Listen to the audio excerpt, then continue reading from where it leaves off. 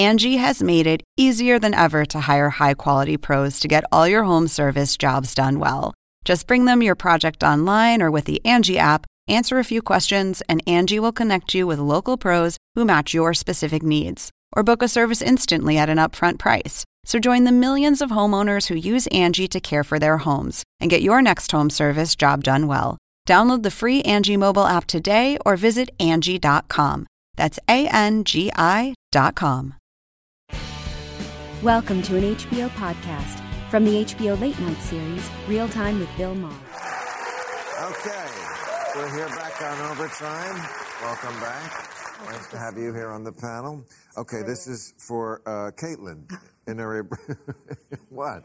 I don't think anybody has put blowjobs in the CHIPS Act in the same sentence, so this is a career high. Okay. And that's why...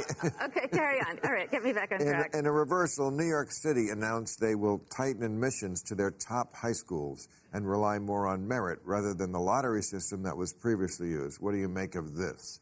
Well, merit's obviously such a controversial word right now. What's meant by merit? Is it what you did on a test, and why is one person able to, have access to so much testing material, et cetera? But I'll tell you, those top schools that have traditionally, Stuyvesant and Bronx Science, those kids who test out high, and who went to Bronx Science is AOC's father and built their life that way. Yeah. Went to where? The Bronx High School of Science. Oh. It's one of those test-in schools. So she wasn't horribly disadvantaged? Well, I'm not saying that. I'm just saying that those schools have traditionally taken top test takers, which is a controversial thing to say, but those kids tend to really push forward and do very well, so It's tough. Ben? Look, I think we have a bigger problem, which is China, which is educating and graduating as many engineers every year as we graduate all college students. And so we're facing an economic educational superpower and don't know what to do with all these kids in our country. We can't afford to keep wasting genius. The merit-based system seemed to leave out a lot of people. Some of this lottery stuff doesn't work out as well as people wanted to. So we've got a big problem. And so if somebody wants to try something different, what's going to happen is it's going to turn into a big kind of woke war about stuff that at the end of the day, the kids who most need the most help are still not getting it. So, I'm not going to pass judgment on this particular proposal, but I just think that the one thing we should be coming together on is the fact that we want our kids to be able to compete in a brutal global economy with China, and we are way off track right now. Well, but we're kicking China's ass with kids who have degrees in the dramatic and visual arts. So I just want to say, they may have all the engineers, but it's not like we. And communication skills, off the chart. Okay, so this is for you. Should the U.S. continue working with Iran on a nuclear deal? Not at all. No? No. Not even that? Look, because at the same time when President Biden, Jake Sullivan, who I just met, saying that our thoughts and prayers are with the people of Iran. But at the same time, when they continue negotiating with these murderers, it means that they're giving billions of dollars to those who they condemn. Well, I mean, I don't get this contradiction. Because... because it's about nuclear. Because we don't want Iran to have a bomb. Because there are, obviously, you have to make difficult choices sometimes, especially in negotiations. No, this is the easiest choice. Because, look, when you keep continuing with the murders, instead of actually putting pressure on them, that's not going to work. The Islamic Republic only understands one language of pressure. Why? Because they're killing now Iranians in the streets. Okay. They're taking hostages. Look, right now, British citizen, Swedish citizen, German citizen, U.S. citizens are in prison, Iran, using them like bargaining chip to get a deal. Imagine a day that the U.S. government asks its own allies, just downgrade your relation until the day when you release all the political prisoners, then we're going to negotiate with you. Well, let's... Okay, well, I want to imagine a day when then that isn't the regime in Iran. And one way to get that to happen, where that isn't the regime in Iran, is to work with them.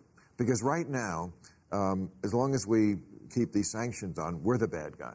That's one way that regime stays in power, because they can blame their problems on the big bad Satan in the West, who's forcing them into these horrible restrictions economically. Can I tell you something? They always blame you. But whatever you do, they always blame you. But let me be clear. While the U.S. were sanctioning the Iran, like the Islamic Republic, at the same time, when we were suffering from sanction, the money went to Bashar Assad. The money went to Hassan Nasrallah, Hezbollah. At the same time, 51 religious institutions, their budget got increased. Do you know what is their job? To kill Mahsa, to promote Sharia laws. I remember that Javad Zarif and its own lobbyists going to different media, CNN, New York Times, saying that, oh my God, the blame is killing people because we don't have medicine. But Javad Zarif came on TV and said, proudly, we built a hospital in Venezuela. So they send the money to everywhere. The money doesn't go to the people of Iran. That is why I'm trying to say that, of course, we are suffering from sanction, but the blame should go on the people who are actually fueling the war in the region. The children of the hostage takers are here in America. Can you believe that? Masuma Ibtikar, spokesperson of those students who took American diplomats hostage. Now her son lives in America, and she is welcomed on CNN, like, analyzing the news of Iran. Come on, guys, she's the hostage taker. Okay, agree to disagree. All right. As Putin annexes 4 regions of Ukraine, protests are erupting within Russia, and thousands of men are fleeing to evade conscription. Do you think these are sizable setbacks for Putin? Well, yeah. I mean... Yes. Yeah, I mean... Those are our viewers, Bill. Yes. Well, true that. Well, maybe they just want to get us to have a discussion about what's going on in Russia, and maybe another question on this would be, where does this wind up in 6 months? I mean, it seems like Putin is already backtracking on conscription because it was, to say the least, unpopular. But he couldn't get the people to sign up to begin with. I mean, for the beginning of the war, people in Russia were already evading the draft. I think it's really extraordinary what Ukraine has been able to accomplish. Russia has not done a mass conscription since World War II. Russia didn't do conscription for Afghanistan. As much as they got their butts kicked in Afghanistan, they didn't do it then. So it gives you a sense of the resolve of the Ukrainian people, the effectiveness of NATO and other allies, and the fact that Putin has really stepped on a rake. He does not know what to do. No. And so now he's, having, bizarre, we saw the press conference today, bizarre sort of, birthday party for his newly conscripted, newly grabbed territory. But my view about it is that we're in very dangerous territory now, because this is unprecedented for a nuclear power to be attacking a country and losing the way that Putin is losing, and losing face the way he's losing face. Yeah. And I don't see the off-ramp yet. Right. So, right now, I think we're happy, but, worse days are to come. I agree. Should federal dollars be spent rebuilding areas affected by hurricanes, especially as climate change worsens the effects of these natural disasters? Well, I mean, we first got to know you because you were the climate czar. Look, I think we're going to, first of all, look at the insurance industry taking a big step back now, not wanting to do flood insurance anywhere in the world. That's a leading... I can't get fire out here. Yeah. Yeah. I mean, no.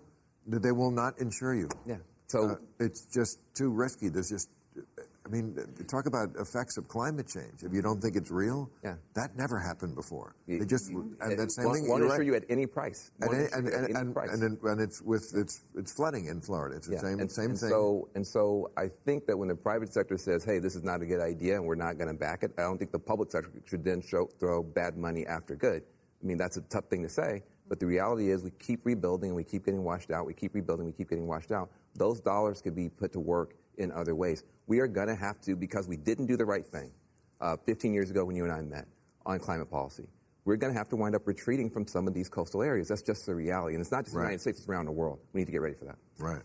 Glad I never moved to Malibu. Thank you very much, everybody. You were great. Thank you. Watch all new episodes of Real Time with Bill Maher every Friday night at 10, or watch him anytime on HBO On Demand. For more information, log on to HBO.com.